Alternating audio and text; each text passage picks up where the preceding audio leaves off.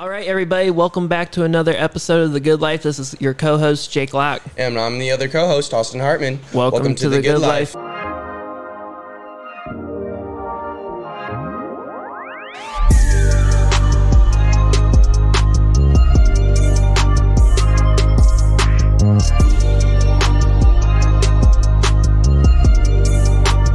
Welcome back, everybody. This is officially episode number 9 of The Good Life. In this episode, we'll be talking about the highs and lows of being an entrepreneur with Brooks Hitzfield. Welcome to the podcast, Brooks. Dude, it is an honor to be here. Episode 9. It's carved in the history books. Yes, sir. Let it go down. When you guys take this show to compete with Joe Rogan, it'll always be remembered. I was in on episode 9, before the double digits. Number 9, man. This is a big one. Brooks is a 28-year-old entrepreneur out of Roanoke, Indiana. Brooks, you want to give us a little background info, your upbringing, what you're doing now, and, what's going on?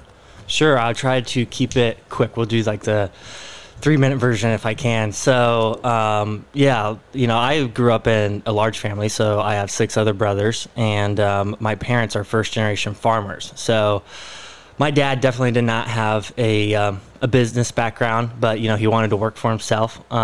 His dad was in excavating.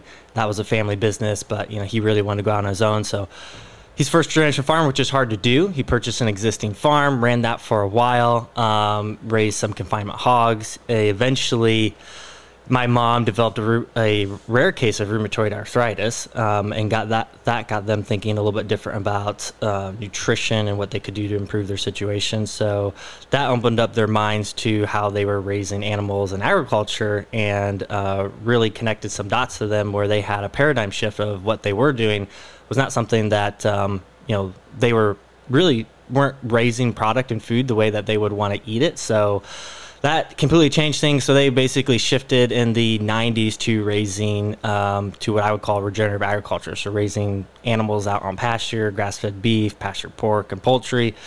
And that's what really changed stuff. And when we really started to develop a business on the farm that could expand outside of just my dad, being self-employed himself. So they started about 2000 selling grass-fed beef direct to consumer. Just at the farmer's market. They had a little farm store out here where you could just come. It was on the honor system. You could buy some product. You'd leave cash or check inside there. So it was pretty great. People really loved it. But it was still a very, very small business. And it wasn't until probably 2005 or so that my second oldest brother, Blaine, was into web design in high school. So he built my parents a very basic information-based website.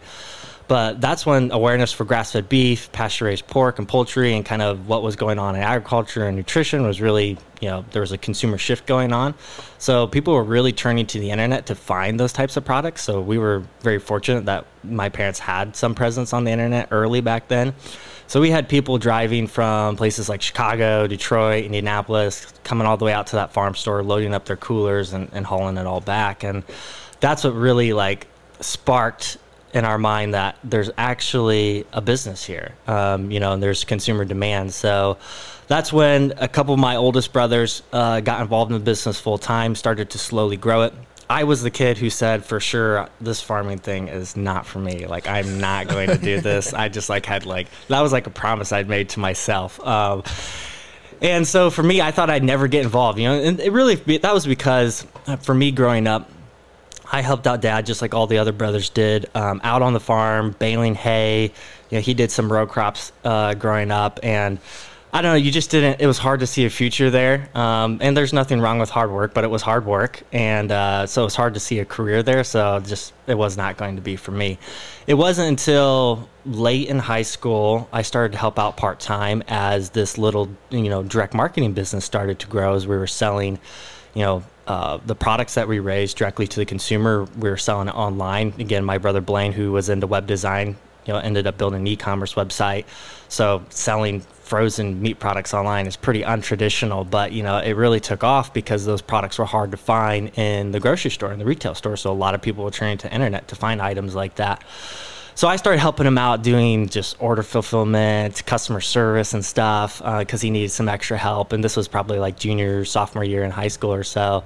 And I tell you what, that was fun because you could tell we were building a business and it was growing, and you could also feel the impact of a customer base who really appreciated what you had to offer. And that really changed things for me. So by the time I graduated high school, I knew I wanted to help him out, help him grow this business full time.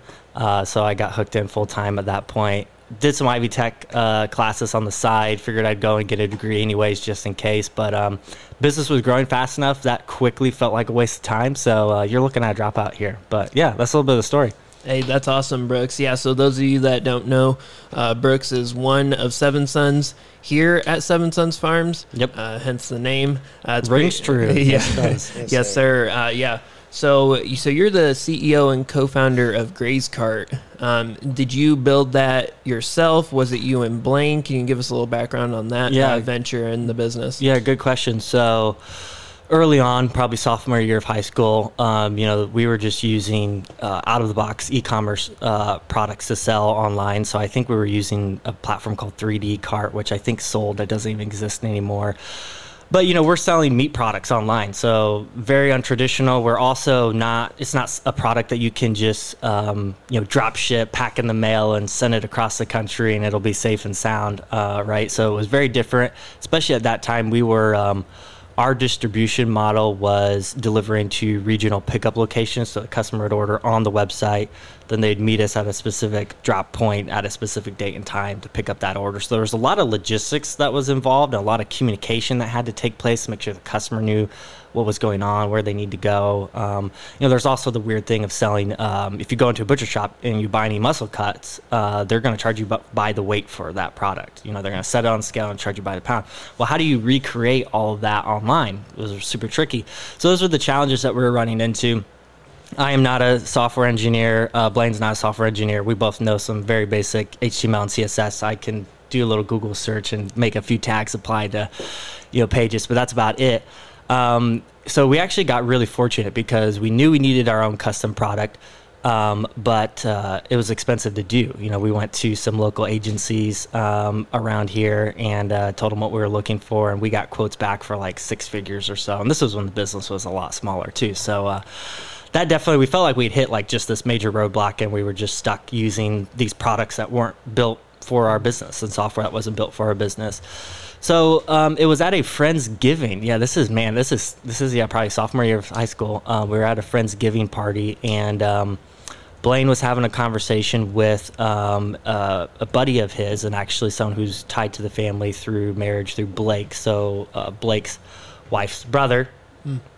So that's why they were all together at the Friendsgiving. But he was kind of just explaining him some of our challenges, and he was techie growing up. Him and Blaine were like best friends in high school and stuff. So he was not a software engineer either. So this is the weird part. But he was just techie enough where he was like, you know what? He knew enough. He thought, if you guys just take a shot at me, pay me what I'm getting paid now. I think he was delivering water bottles for Kelligan at the time. So he's like, just pay me what I'm getting paid now, and like, this sounds way more fun, and I'll see if I can do it. Obviously I'll have to kind of like coach myself through it, so I'm not an engineer. And we're like, okay, fine, let's do it. We didn't have anything to lose, let's try this. So that was, would have been like 2012 or so. He built the first version of the product through another product called Expression Engine. It was basically an e-commerce system that you could highly customize. So He built that out. It got some of the things we needed, but it wasn't great. So then we threw that one into trash, went for version 2. Version 2 was better. He built that from the ground up in a P2P framework called Laravel. And that one was, again, it was better, but also some things we wanted to change about that. Threw that one in the trash, and it was 2014. We launched version 3 of what is Graze Cart today. And, the idea of it being its own software business, though, because we were just building software for us because we needed something specific. But, as the direct marketing business started to grow and we started hit, into 7-figure ranges and stuff, we were attending a lot of industry agriculture type conferences, some grassroots like grass-fed beef type production conferences and stuff. And Blaine got asked to speak to talk about our direct marketing stuff. And as he started to get some of that exposure of what we were doing, that was like the common question we were getting for anyone else who was trying to sell meat products online was like, how are you guys handling the sell by weight thing? Like, what's your e-commerce system? And we're like, well, we built our own. And then we had like this waiting list of people who were like, let us use this too. So really, we backed into a problem. I tell everybody that Grace Cart's our accidental SaaS company. I was going to say, I noticed in an interview you did on LinkedIn, a clip from there. Yeah, it really is your accidental SaaS company. Accidental SaaS company. So we completely backed into it, even when we made it available. So then we turned it into a multi-tenant SaaS app to where you could pay a monthly license fee to get access to it. That was still like nothing we ever thought would be a business. We thought we could subsidize some of our costs of engineering, of having this developer, full time building this thing, and we could improve it faster. And that was about all the more our ambitions were for it. But, long story short, over just a 3-year period, it just continued to grow. Like customers were coming in, the product was working, and then it just started to spread word of mouth. And we're lucky that we're kind of in this grassroots industry of farm to fork, where more and more people are getting into it, and everyone's really willing to share and help each other out. So that really benefited us. So now today, fast forward, there's 450 farm to fork brands. So that's going to be like farmers who are like us trying to sell direct consumer, butcher shops, and fishmongers. That's like my favorite thing to say. So fishmongers, those are going to be the any fishermen who actually own their own boats and they want to sell direct consumer as well, have the same need. So pretty much people who are selling meat products online, that's our market. And it's still a small software business, but there's I think there's 5 of us now, and it's been a bunch of fun. Yeah, that's cool. Now, while you're talking about all this, I'm wondering, do you guys really have any competitors in that space? I can't say I've ever heard of a company that's doing what you guys are doing. We do, actually, and it is actually really competitive, and it's gotten more competitive in the last few years. So there's probably like 3 or 4 what I would call direct competitors who are building like online store, e-commerce type software for farms. And then, of course, there's Shopify and all the other major players that are out there, which, those brands have moved really fast, and they look a lot different today than they did back when we got started. So what you can do on those platforms, they've really opened up a developer ecosystem and, an app marketplace, and they've attracted a lot of third-party developers. So they're moving really, really fast.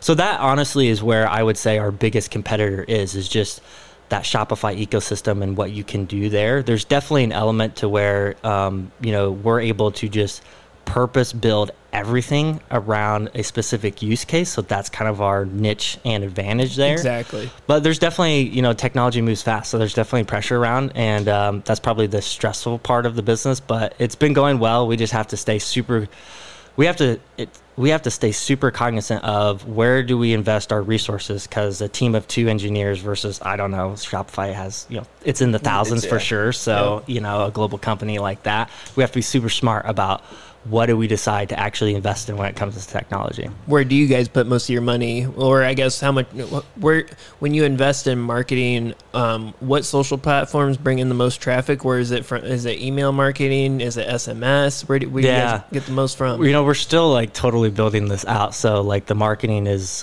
we don't do a whole lot when it comes to advertising. Again, Grace Cart's like our accidental SaaS has been growing through word of mouth. Right. We've been doing more with partners, people who have a little bit of an audience, who've had a really successful farm, and they want to teach other people how to be successful.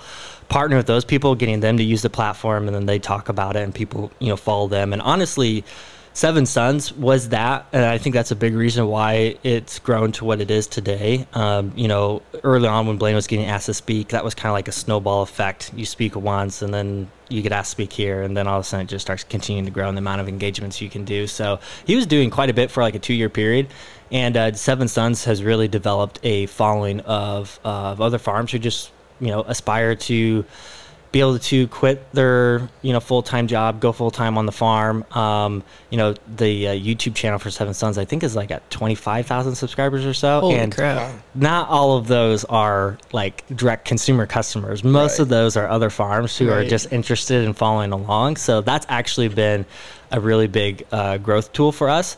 And we're trying to lean into that more. So that's kind of something that we want to do to grow the business more, because there's technology, and that's why I kind of have on my LinkedIn profile, we're helping farms grow through direct to consumer with the right technology and the right strategy, because there's really 2 pieces to the equation. You can have the right tools and you can have the best tools, but if you have no idea how to deploy those and have a strategy to actually get in front of customers and convert those customers, then it's really not any good to you. We actually have to do a lot of expectation management, because farm the ag space obviously is a very low tech industry. So you'll get people who just don't understand how the stuff works. They come to us and like, okay, I signed up for Grace Cart, and they're calling you next week and, hey, where are my customers? It's like, well, it doesn't really work. We give you a website platform that enables you to sell products the way that you need to, but it is your responsibility to get that website out in front of customers and build an audience and, convert those customers. So, there's definitely a strategy component of where they just need coached through those things. So we're leaning deeper into that. We're hoping to launch our first 2-day workshop here on the farm this April, where we'll actually get a group of these guys out here to coach them through what are the things that we've learned along the way. And, I think through that, we're also really trying to focus on how do we make people grow, because our monetization of the software is tied directly to their success. So we're looking at how can we really take someone who's got a little bit of something started, maybe they're like a 6-figure farm or so, they're just about ready to go full time. And like, how do we take them to the point to where they've grown this thing, they've got several team members and stuff, because that's actually easier to do than it is to help that person who's just getting started. They have a really small budget, get those first 100 customers. That's the hardest part. Absolutely. Speaking of team members, how many members are on the team of Grace Cart? There are, so let's see, 4 of us. So there's 2 engineers full time. There's my cousin Elliot actually helps us out with support. He's awesome, does an incredible job, and we just hired a COO to really take a lot of responsibility from my plate to free me up to actually focus more attention on growth and marketing strategies. So there's the 4 of us. Blaine still helps out as kind of a visionary founder for some of those biggest decisions that we turn to. And when I was hiring Brent, our COO, I pulled Blaine into those interviewing process for like our top 3, candidates and stuff. So he helps out from a very, very high level when it comes to decisions on important aspects. So there's really just the 5 of us there, but the 2 businesses are tied very closely together because Grace Cart's still building this technology that Seven Sons desperately relies on, and it needs to continue to evolve and innovate as that business continues to grow. So there's definitely a cross-sharing aspect of team members. So, our CFO for the business, he's really CFO for all of the brands that we operate. And there's several other team members there who will plug in some key areas. Like we run a podcast of our own. So Brock, he's our creative design guy, so he also he manages the podcast and all the multimedia work for all of that. So if you break it down to full-time equivalents, there's probably more closer like 6 of us when you think about it on a daily aspect. Yeah, so, that's awesome. Yeah, go ahead, Austin. So when you're talking about the business and you're talking about the time investment, how much time are you putting in a week? And like when you were starting, how much was it? And then about where is it going now? That's a good question.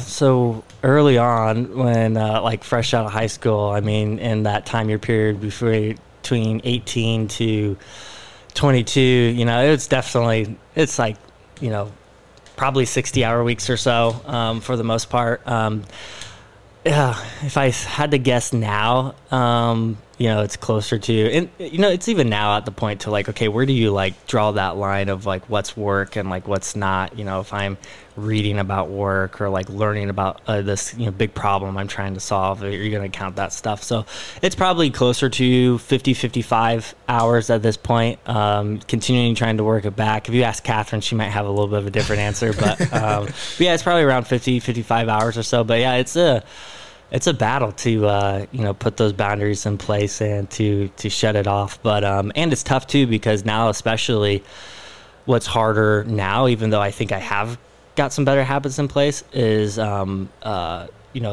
work can be done completely remote. So like the Grace Cart brand, it's a distributed team. We've got people all across the globe in 4 different time zones. So so it can be done anywhere. So I can definitely take any of that work home at this point, and I do work more days from home, so it's harder to turn that off. But yeah, we're probably 50-55 hours a week at this point. Okay. Yeah, very cool. So you're a busy guy. You're with Seven Sons, you're a Grace Cart, you like to read, you like to work out. How do you boost productivity without causing burnout? Yeah, I don't know if I have a good answer on the burnout piece. Well, actually, the burnout side of it, I think a big part of that is making sure that you're prioritizing, maybe not every, but other domains of your life. So obviously there's vocational in our professional world, right? But then there's your social life. If you have a spouse or a dating, you've got that whole aspect too. And then of course, as you continue to grow, we are expecting our first, so parenthood is on its way. So I think I did a bad job early on, I think, where 18 to 22, a lot of my friends went off to college and stuff. So like for me, it was super easy just to put my head down and focus on work and try to get ahead.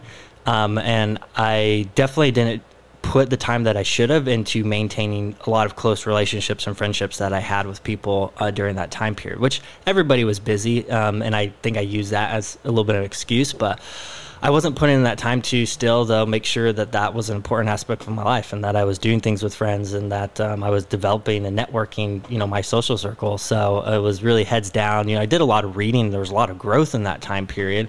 But that was definitely an area that I think let go that led me to probably one or two times when you think about it since high school and got started where, I would consider I got into some burnout phases. The productivity side, this gets me probably into some favorite books. Michael Hyatt is, we've hired several business coaches and joined some coaching programs over the years. So Michael Hyatt was one of our business coaches. We were in his coaching program for 3 years where it's basically an accelerator. There's a group of 20 of you who's in a group, and you go down to his office in Franklin every quarter for an on-site, and there's a lot of online material and stuff. But anyways, he's definitely a mentor that I've followed. A lot of the other brothers have followed, who his whole focus is how to help you get the double win, is what he calls it. So how do you win at work and succeed at life?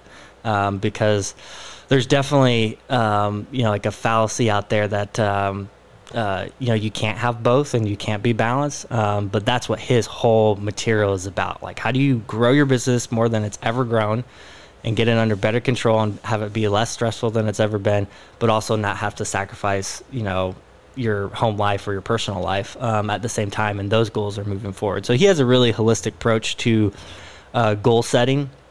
And a lot of his books go into it, but probably the best book that goes into it is called The Best Year Ever, where he has a framework to help you figure out, okay, what do you really want out of your life in the next 5 years, and set a vision for that. And then break those down into, okay, what are some goals that you can achieve this year? Try to hold that to 7 to 10 or so. And then he also has, I don't have it with me here, but he has his own free to focus planner system. And that planner is supposed to basically tie into his goal setting framework of taking those annual goals, breaking them down into, okay, what are the 3 things this week that you're going to do that ideally contribute back to those goals? So not like the 3 biggest projects that you have going on. It's the 3 most important things you can do, even if they're small things, to make progress towards those annual goals. And then it goes all the way down to daily pages where you focus, okay, what are 3 things you can do today that move those goals forward? So it's a really good framework. I definitely need that structure because naturally I'm not a structured person like that. And I've never done good with planning and being proactive. So that system was really key to me. Absolutely. So when did you know you wanted to be an entrepreneur or do your own thing within the business, or does it just come naturally being on the farm? Yeah, and I actually don't want to undermine the opportunity that was given to me, and also the team effort that is involved in still what I do, even at Grace Cart. So I definitely from that time period of probably junior year, maybe getting closer to senior year in high school, before it really clicked to me. I don't know if there was a moment or anything, but just because I don't even think I really thought about having my own business even up until that point, and if that was really something I wanted to do. I was honestly as clueless as you could be. I was like, okay, I'm gonna go to Ivy Tech. I'm gonna get probably a business degree, and that'll help me out. I was still super serious about basketball at that time. I was like, maybe I can still get into a school somewhere to play basketball and stuff. And that's where my world was at that time. But, it really was, the farm business of Seven Sons, what was really fun about that was it was super rewarding work because, yeah, we got to do the fun entrepreneurial business things of, we're building an e-commerce website. We're trying to see, okay, how do we get this perishable frozen product, out to more consumers? So we're getting to markets like Chicago and Detroit and Indianapolis. And, one of my first early big projects that Blaine came to me that was a big problem in the business and a big opportunity was figuring out how do we ship this product directly to our customers' doors. So getting it all into frozen boxes and shipped through carriers like UPS and even local and regional carriers. And that was actually a blast. And that project probably helped click some of hey, solving big problems like this is fun. And connecting with our customers was a blast because they were so appreciative of the product that we were selling, especially, back early on during those days where it was a lot harder to find that. Because you get people who, like my mom, end up in serious health crisis where they're at a point to where, they're going to the doctor, they're telling them there's not a lot that they can do, especially in the medical community back then too. Naturopathic doctors and stuff was not nearly as common. So, a lot of those people were just at their last resort was, okay, let me look at nutrition, and we're able to really turn around their situation through their diet. And those people were just incredibly grateful for what we were doing and feeling that impact of what we were doing. I think that's what really inspired me to okay, we're building a business. This is fun. We're solving all those entrepreneurial problems that you have to in order to grow a business. Even early out of high school is when we started hiring kind of our first team members and stuff. I'm that was weird. I'd never been on the other side of an interview. Here I am interviewing somebody else. That was super strange. And I was probably more nervous in that situation than the person I was interviewing. But yeah, all that was a blast. So I think it was a slow progression to me to where I was all right, I'm going to do this full time. And then as we continued to have to solve bigger problems, grow the team, it just really cemented it in my mind that, yeah, this is a blast and this is what I want to do. So talking about your successes, what has been some of the biggest successes that you've seen? And then what are some failures that you've seen in both sides? Yeah, I'll probably start. The failures are easier, I know, sometimes to remember. But definitely, I speak I say we often because Blaine and I definitely, we viewed a lot of aspects of the business that we grew as a partnership. We worked really, really well together. And that's definitely key. We can unpack that a little bit later. But, biggest challenges were for us was hiring and growing the team, because it started out as this family business. We weren't even looking at it as oh, hey, we're wearing this entrepreneur hat and stuff. I was Blaine was looking for some way that he could have a full-time career on the farm. So this thing started to really grow. We started to see the opportunity, and we just naturally really enjoyed that growth. And it was really cool to see the business grow into something that's bigger than we ever thought it, would be. So that definitely put a drive into us. But growing it outside of the family, that was definitely one of those ceilings that we hit. You had the family that was involved. We all got along well, and you didn't really need the typical structure that a business would need, right? And you didn't have to, nothing had to be perfect. We were kind of on the same page without having to talk about it.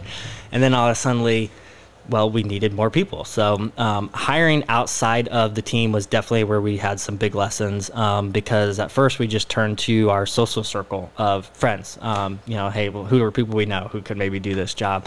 And that was pretty much the criteria. Do we know you? Are you a friend? And can you maybe do the job? I don't know. And let's try it. And we had some really good, some people who got involved who luckily it was a great fit. But also when you go into that without super clear expectations for anybody, and if it's not a great fit, those are important relationships. So that just means it's that much more challenging when, things aren't going well and you have to do something different. So I would say that's definitely, those have been the biggest challenges of just figuring out, okay, when we have a role inside the business that we need to recruit for, how do we come up with a job description that sets the right expectation? And when someone gets involved and we're onboarding, to make sure we're all on the same page and we're clear about, okay, this is what success in this role looks like in 3 months, 6 months. This is what it doesn't look like. And that way we're able to just find people who can contribute. And, and that also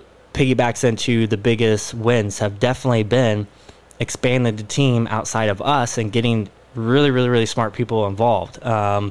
Every single time we've had a growth ceiling and we've pushed through that, it's pretty much, you can tie most of those back to a key team member getting involved.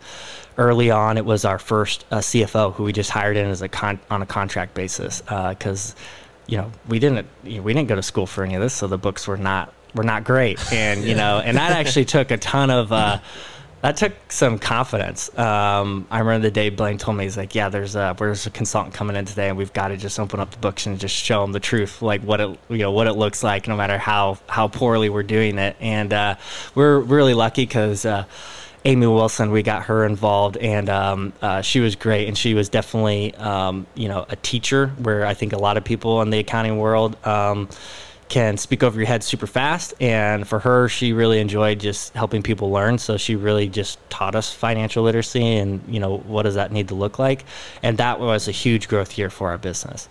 The next one was getting a digital marketer involved pretty much full time, and that was our next big growth phase. So every big success has really come down to figuring out, okay, where are we getting hung up? Where's a big opportunity in the business, and are we equipped to drive that opportunity, or do we have to find somebody to drive it for us?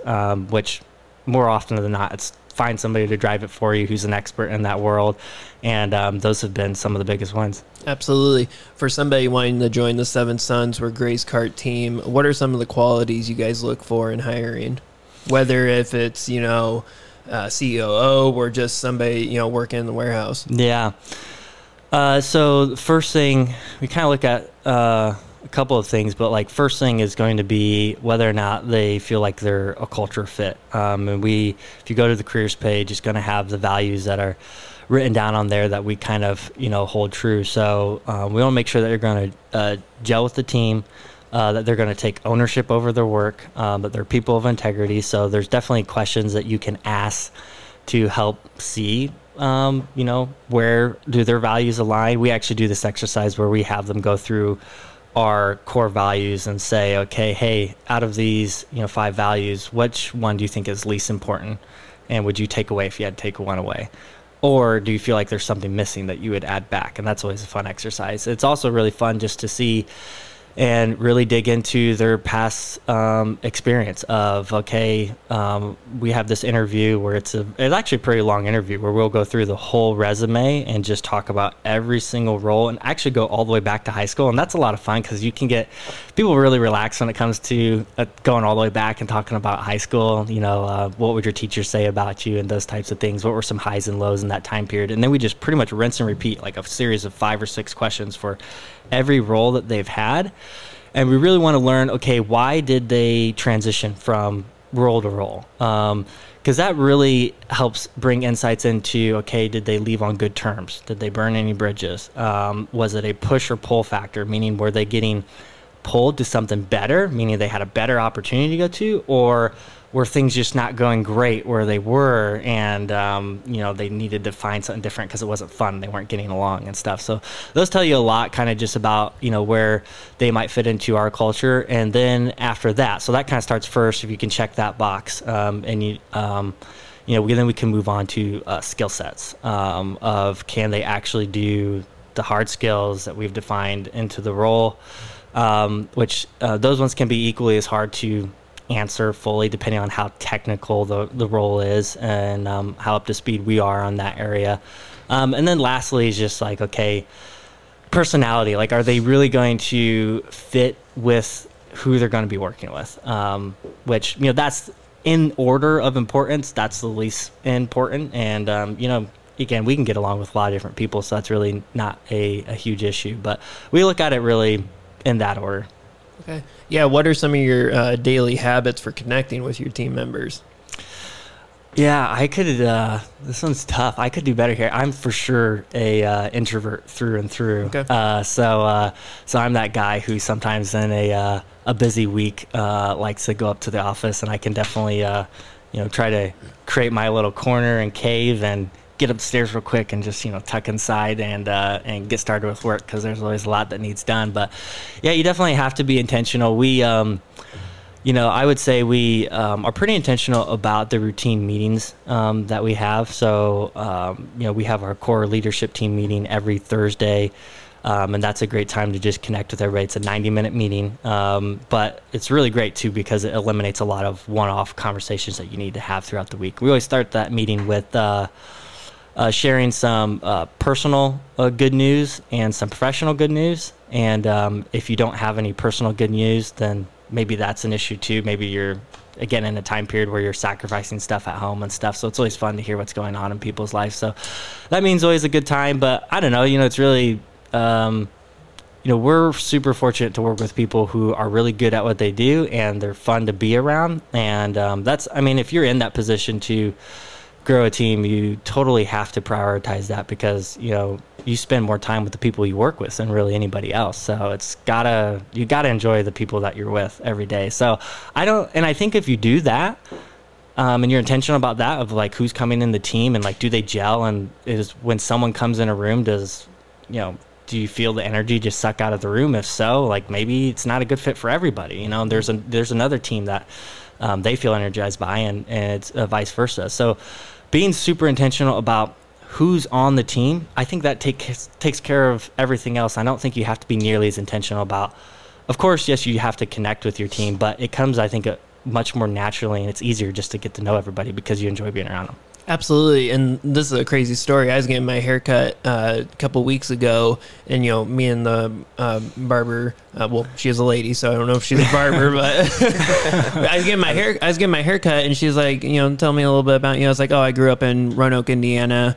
Worked at Seven Sons from the age of 8 to 18. Yep. And she's like, oh, really? I ordered my meat from there, and I know a couple of the kids that have come out of Seven Sons that work there, and I can tell you what, every single one is a good kid that has a good head on their shoulders. So you guys are doing something right with the hiring process, and, almost like building, these young men up in the culture here. Well, we've been super fortunate. One of the big things we've been doing lately is that's been the biggest breakthrough for finding the right people, has been, and this is more, talking like especially for management or our leadership team, but we invest quite a bit in recruiting and advertising for different roles, and I think a lot of businesses don't, like, they see that as like a necessary evil, and so they don't look at that. But like, these are literally the most important decisions you'll make. These are people you're going to spend the most amount of time with. So our goal is always to get around 80 applicants for every hire or so. And that's a ton of work. So like, cannot break down the process to find the right person out of that, but that's been definitely the number one thing, to like find people who we feel like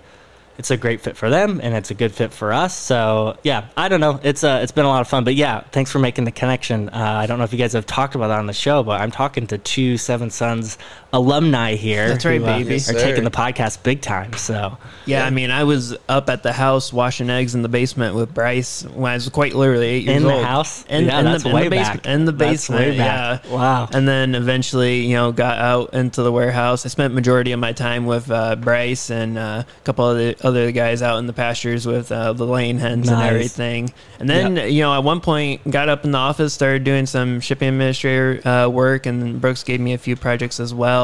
I'll tell you what, Brooks is a great guy. I'm glad he could, hop on here and spend some of his time. I know he's a busy guy, but I really do look up to Brooks. I mean, he's telling his story of, he's faced a lot of adversity from the ages of, 18 to 22 and trying to grow and find, where he fits in the world. And I look up to him in that sense. I feel like that's how we've connected. I haven't worked for Seven Sons for a few years now, but we still stay in contact. And yeah, Brooks, he's a great guy to look up to.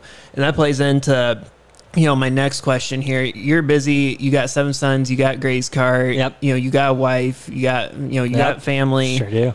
How do you handle the stress that comes with all this responsibility? Because for me personally, I got this podcast. I work at One Resource Group. I just started my digital marketing agency. Oh, and I got a girlfriend too. It's hard, Yeah. and when you start facing growth, that just means you got more responsibility. So how do you handle that? Yeah, no, it's super, super tough. I don't know if I have great answers and insights, because I'm still figuring this piece out, and definitely don't consider this to be, okay, I've got that hard lesson learned and now I've fixed it all, and and I've got stuff to share here. But I will say, it's like, really, honestly, the a few things that have been helpful is really reading and finding, not even like, it doesn't even have to be a personal mentor, although I have those too, but people that you look up to who have that figured out, and figured out better than you do. And whether that's people that you're finding through books that you read, or people that you see in business who are ahead of you, or on your team who are ahead of you, who have more of that figured out.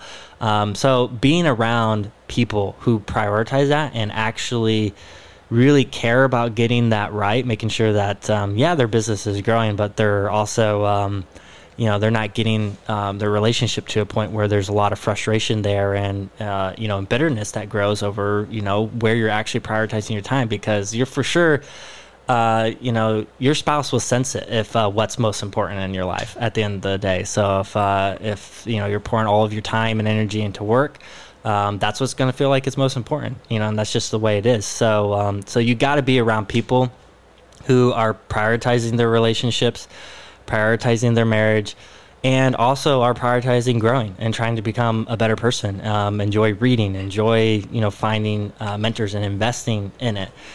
Because if you're around a group of people who just tell you that, hey, you know what, you're in a phase of life, don't worry about it, buddy, because you're young, you can just put, all of your time into this for now. And some people carry that with them, for a lot longer too. And so I think being super aware about who you're spending your time with, making sure that those are people that prioritize it too. I will say for me, like a kind of a virtual mentor, even though, we have met through his coaching program, Michael Hyatt, his whole coaching program is built around this, getting the double win, making sure that you're prioritizing both sides. So like all of his, books really dig into, that as like the core underlying premise, and, he calls it the full focus planner. So it's a life planner. That's the whole goal, is that it's such, most business planners and work planners are all about how do you structure your workday to be productive and get things done. Well, his whole thing, is about how do you actually structure your life to where you're getting the most important things in your life done. So when you're writing down your annual goals, you actually have to check off like which life domain does this apply to? Is this a professional work goal, or is this actually a marital goal where like you have a goal to go on X many dates a year that you plan, right? And you put the effort into, not your spouse or your partner, or, something else that's where maybe you want to go on a marriage retreat. So, he is always encouraging you to make sure that you only have like up to 3 in one domain. Like if you've got over 3 goals in 1 year, that's all about work, then you probably know that you're in a time period where, you need to just be reflecting about, are you still prioritizing, those other relationships that are important? So that's been a huge help for me, because when you can sit down at the beginning of the year and actually say, okay, you're doing that upfront planning for the rest of the year of what's most important to me and where do I want to spend my time for the rest of the year. Now, it's a lot easier said than done, and actually, developing those habits where you stay consistent to, even though I set some goals that I felt good about at the time for either my social life or marriage or even financial goals, it's easy to fall off track. And again, habits don't come natural to me, so that system's been super helpful, and I'm getting better at it every single year. This year I will have achieved the most amount of goals. I think I'll be at 80% or so, and that's the hardest part, is finding systems like that, and I know we're going to talk about books, Atomic Habits is a great book and stuff too, but finding systems like that where you're trying to develop habits, the hardest part is actually doing it and trying to follow the system and failing miserably and then repeating it and trying again the next year and getting just a little bit better. So that system's been super helpful when it comes to prioritizing both, or areas of my life that I want to prioritize. So you talk about Michael Hyatt a lot. Is he one of the bigger mentors that you've had, or like role models you've had through this entire process, or who is that? Yeah, he's big. There's a lot of authors and stuff that then I end up following on social media. But another coaching program that Blaine and I joined, we were only in it for a year, but it was by a guy named Dan Martell. And so he has this SaaS Academy coaching program, which is all for software. So software as a service, SaaS entrepreneurs. And I tell you what, that was a blast. That guy's super smart. It was obviously all the content and his coaching was much more tailored around, the specific industry and the business. But he had a ton of really, really good life advice as well. So he's someone who talks a lot about how do you integrate, instead of finding like that balance of like, some people are like, okay, 4 o'clock, I'm done, and then I'm going home, I'm shutting everything off. He's a lot about how do you integrate those both areas of your life to where you are, prioritizing every area of your life, but it doesn't have to look like a rigid structured system. And he's also one of those guys who's in the gym every single day, so he's prioritizing his health, and like those are all things that like I really aspire to. So like he's got it figured out in those areas, and so it's definitely, he's an aspirational mentor of mine all around. Yeah, so you mentioned earlier that you're naturally an introvert. Yep. For the introverts listening at home, you're extremely well spoken, and everybody that's listened to this podcast can already tell. What are some of, what's a tip that you would give to somebody that, is on the shyer side, and then they're trying to become more personable and, really, connect people better? Because I always say two things. One is that ask people questions about themselves, Yep. and two, compliment them. Yeah. And the conversation's easy as that. That's great advice.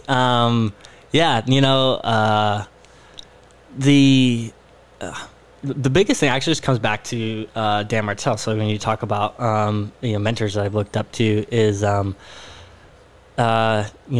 getting out of, I mean, it sounds cliche, but really truly getting out of your comfort zone and just doing things that you don't want to do and saying yes anyways. He actually has, I think he had a session in that group that we're in where he's talking about getting better at public speaking, because software entrepreneurs are often introverted people, who came out of being an actual engineer. They built their own app and now they're supposed to sell it, to people. And that's like crazy land for them, right? So, the big thing he talks about, he had a framework where he went into there, but the big thing I remember from it was reps. He just said reps. You have to say yes to things that make you uncomfortable, but you want to get better at, and do that on repeat. Anytime you have the opportunity, your default is just yes. So for me for a while it was public speaking, because I hated that. Everyone talks about that being, a lot of people talk about that being their biggest fear. For sure that was my biggest fear, getting up in front of people.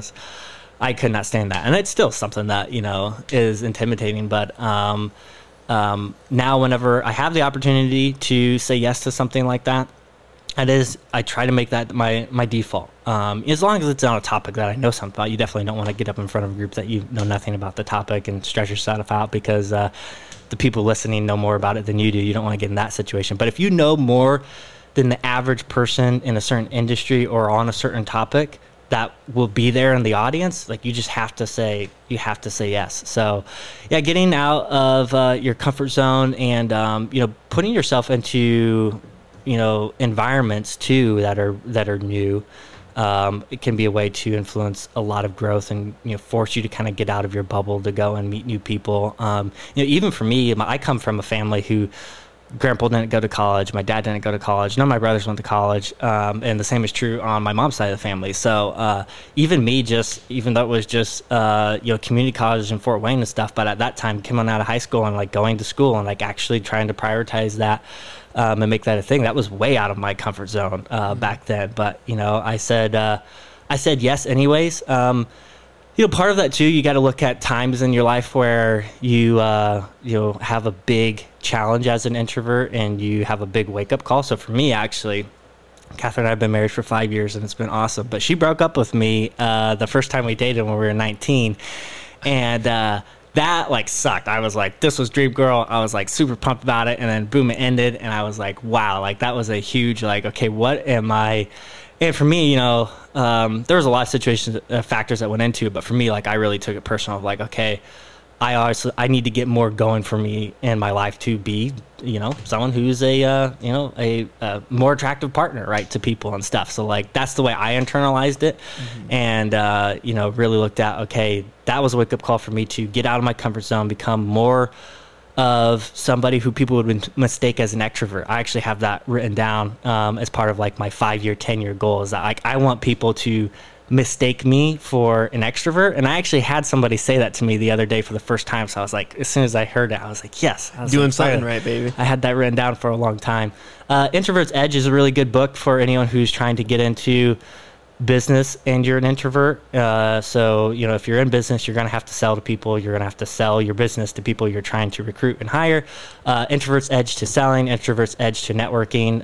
That was a good book for me. I actually came across that one recently and wish it was one of those books where I was like, I wish I would have read this 5 years ago. right. But that's definitely something when I do come across someone who's, shares that same challenge, is something that I would turn them to. Yeah, for me personally, I love talking to people. I like to think of myself as an extroverted person. And the past few months ago, me and Austin started up a marketing association or marketing club at PFW. I started getting, Nice. and so I'm the president, Austin's the vice president. I started getting invited to speak in front of crowds of 100, 200, 300 people. Nice. I'm like, oh yeah, that, naturally that's fine. You get up on that stage, you get those butterflies. And even being an extrovert, and I'm so glad I didn't, turn away from those opportunities. And that's been my biggest thing this past year is I haven't said no to one opportunity. Like if something comes up, I'm taking it because you never know where it could take you. Yeah, and the reps, and even if it's small, like if like public speaking for you, like you're just saying like, okay, that's like nowhere near something I'm comfortable with right now. But if you are interested in business at all, like creating some form of content, I think it's awesome that you guys are doing the podcast. Because I tell people ask, Blaine and I, we do the podcast. People ask us a lot, okay, does that pay for itself? Is it worth the time and stuff? And they're super hard to attribute, like, is this turning into dollar signs? It does create certain opportunities to talk. It's a good excuse to talk to certain people that you want to talk to and stuff. Mm-hmm. But one of the biggest things is it keeps both of us in that practice of just creating content and being able to, coach it, because, coaching our clients to the strategies that they need to be implementing is super important, and it keeps all of that really, really fresh. So it's literally the reps aspect of where you don't get nearly that rust effect when it comes to, the next time that you've got to put together a presentation or lead a big team meeting.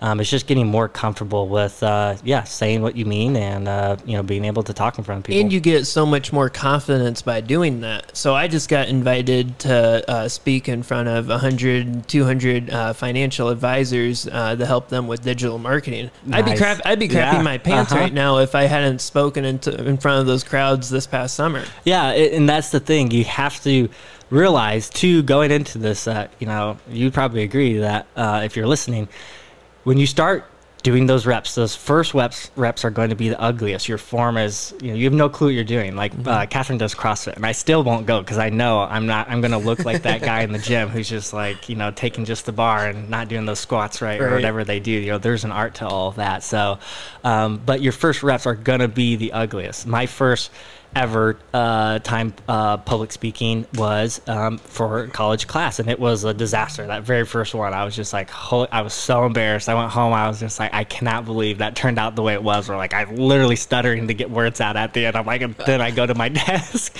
and but it was awful. It was terrible. And but by the time I got to the end of that class, it was like, when you look at the improvement, was like, that was also like the time period of the most rapid improvement. So when you do it, you gotta fail, and you might have 5 times that you fail before you finally have one time where you felt actually good about yourself. And the minute you start to get that positive reinforcement, it feels super good, and then it makes it easier to start saying yes the next time, and that's the place you want to get to. And it's cool because you look like a superhero if you know how to speak in front of crowds, because everybody's so afraid to do it. And if you can get through that adversity, it's a huge confidence booster. Yeah, for sure. If you're able to get to that point, especially if you're introverted, it's going to show up then in just the way that you interact in social settings. Yeah. Sure. So we'll start to wrap this up. I know we wanted to mention, you've already mentioned some books here.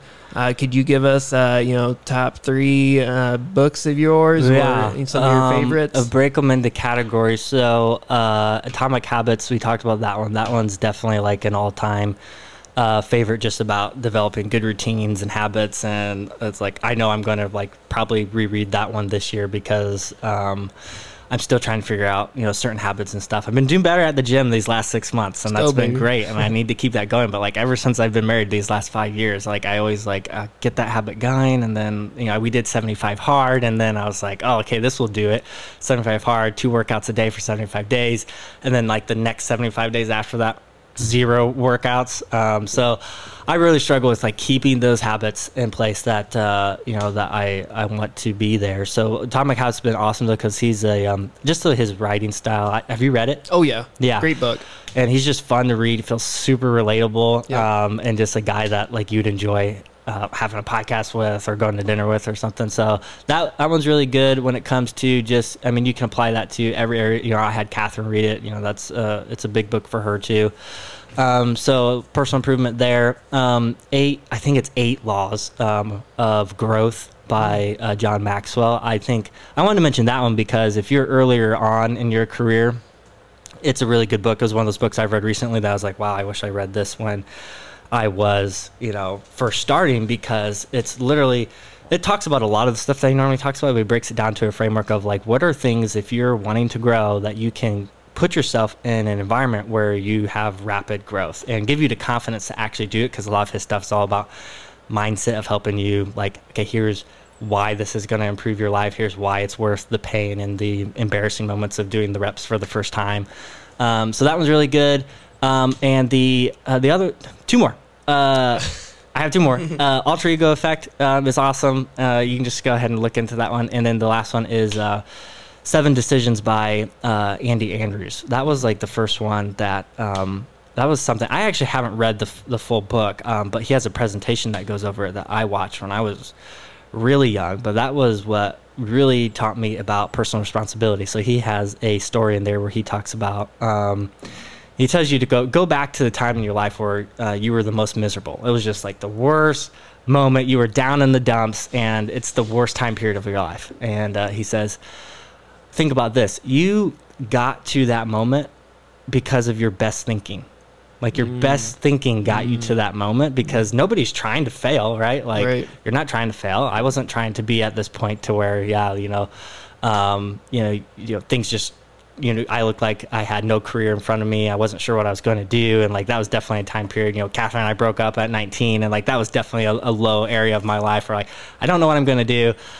Girlfriend just broke up to me. I'm like, what's next? But, but it is helpful to think back to, okay, your best thinking, you're using your best thinking, even if there's circumstances in your environment that you don't have control over, you were still using your best thinking at the point to where you got to your worst. Yep. So it's just a reminder that you got yourself there. So you're the only one who can you're the best person to get yourself out, but also your best thinking got you there. So it makes sense to turn to other people who are further ahead than you, who have figured things out that you haven't, or that you just want to be like. And, get in close proximity with them, follow them, read their books, and enlist some other people's thinking to help get you out of those worst moments. So 7 Decisions, Andy Andrews. That was that's like probably, you're going back to some really old books, but it definitely has foundational principles in there that's really good. Yeah, one of my favorite sayings is, if you're the smartest person in the room, you're not doing something right. Yep. Because you always want to reach that next level, because you're not the smartest person in the world. There's always somebody that's a step ahead of you that you need to get to. So yeah, that's super important, and everyone has to be thinking about, especially early on in your career, you need to be thinking about what you have to think about a little bit as you get later on in your career is you need to be careful not to always, especially if you're not building your own business and you're part of a bigger team and a bigger ecosystem, to not always try to serve up or please up, meaning that you're trying to do everything you can to please your boss or to check off that next goal, and like those are the only people that you're investing into because you want to help yourself stand out. And if you have a team under you, you have to make sure that you're also figuring out, okay, how do I support these guys too? So there's a double lens of that, but for sure early on in your career, like you've just got to be obsessed about the proximity principle of the people that you spend the most time with, because it definitely, the way what I've seen and people I hang out with and times of my life, it's definitely truth. It all ends up wearing off at the end of the day. Absolutely. I want to go back to books real quick. Austin, what is your favorite book you've read thus far? So far, I think it would be the the one about the life plan, living forward. And so they really are just really focused on making a life plan, just making sure you have a goal. Keep goals set up, and basically it's about writing a paper for the plan for the next 5-10 years, and it's a paper that you can change up, and you ultimately want to keep changing it because you obviously want to build bigger and bigger goals each time. So each time you make one of those successes, you would go on the paper, and then you make another goal for yourself. And it's just kind of like a plan, because obviously if you want to be successful in really anywhere, you want to have kind of a plan set out before you, so you can look at it and be like, okay, this is what I want to do, like in today alone. Then, so you just have kind of a guideline to follow. It's if you don't have a plan for your life, someone else is going to have a plan for it. But that book is that actually is that process I went through to write down somewhere in my life plan was I want people to mistake me as an extrovert, and that's where it's written down. But that is I'm really glad you mentioned that, because that's one of those books too that I wish, like, when I was your age, I had read and I'd actually gone through the process, because the first time you go through that process of trying to create that plan for your life, again, that's when it's going to be its messiest, and that's when it can also be the most discouraging and be like, all right, this doesn't work. But it's so key and so important to stick with it. It probably helped, if you actually reflect, it helped in some areas of your life. So you need to go, okay, how do I make this thing better year after year after year? The first year I had those 10 annual goals, I think I got like 1 or 2 of them actually done. One or two of them actually done. The next year I got 3 or 4. And this year I think I've got like 6 out of my 7, which I only had 7. So it takes time. It takes time for sure. Yeah, for me personally, I'd say my favorite book I've read so far is, I can't remember, I've been trying to think this whole time of the author's name, but it's The Power of Now. And pretty much the premise of it is people today are so focused where they either dwell on the past, where they're focused on the future, and they're never living in the now. They get caught up in the emotions of stuff that ultimately doesn't matter.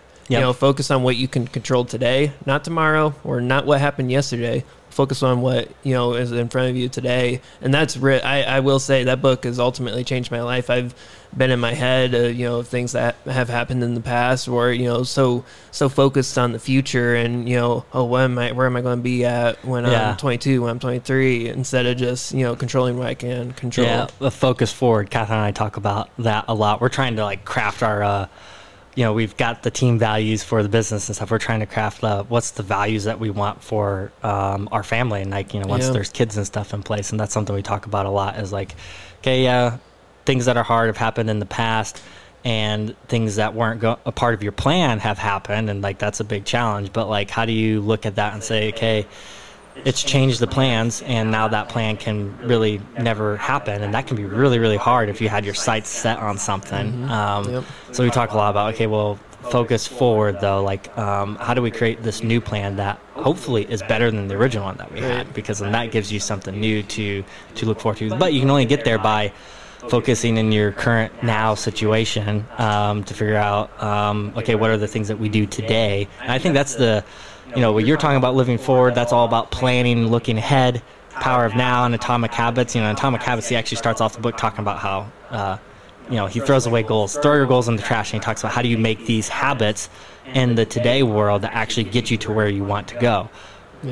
Both of those are super true. You need to have a plan for your life, so that way someone else isn't planning it. And the way you achieve it is through what are you doing today, those reps each and every day that help you get there. Yeah, get 1% better every day. He references that in the book. And that's another saying that I have in my bedroom at the office, and it keeps me going. 1% better every day, baby. Nice. But let's wrap this up here. I asked every guest this. Brooks, if you could describe yourself in one word, what would it be? The one word question. Holy cow. Maybe a phrase. I'll allow a phrase. This is hyphenated, I think. Maybe it's hyphenated. I don't know.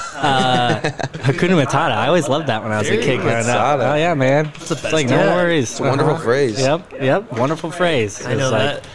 In your hard times, you got to think about, what are you grateful for, right? So Yep. Gratitude's key, baby. Yep. Yeah, no, this has been awesome, Brooks. Thank you for hopping on, giving some of your time to be a part of this podcast. I super appreciate it. I'm glad you guys are doing it. Keep it up. I'm interested to hear about how the audience is growing and stuff. But again, it's I'm sure it's something that's just been fun for you guys to do together. So thanks for coming into the studio. It's awesome. This is a great setup. Yeah. Absolutely. Yeah, we'll have to get you on in the future. Maybe we'll do the episode after we interview Joe Rogan. So. On that note, everybody, thank you for listening to this episode of The Good Life. Thank you, Brooks, once again. Bye. You bet. Deuces.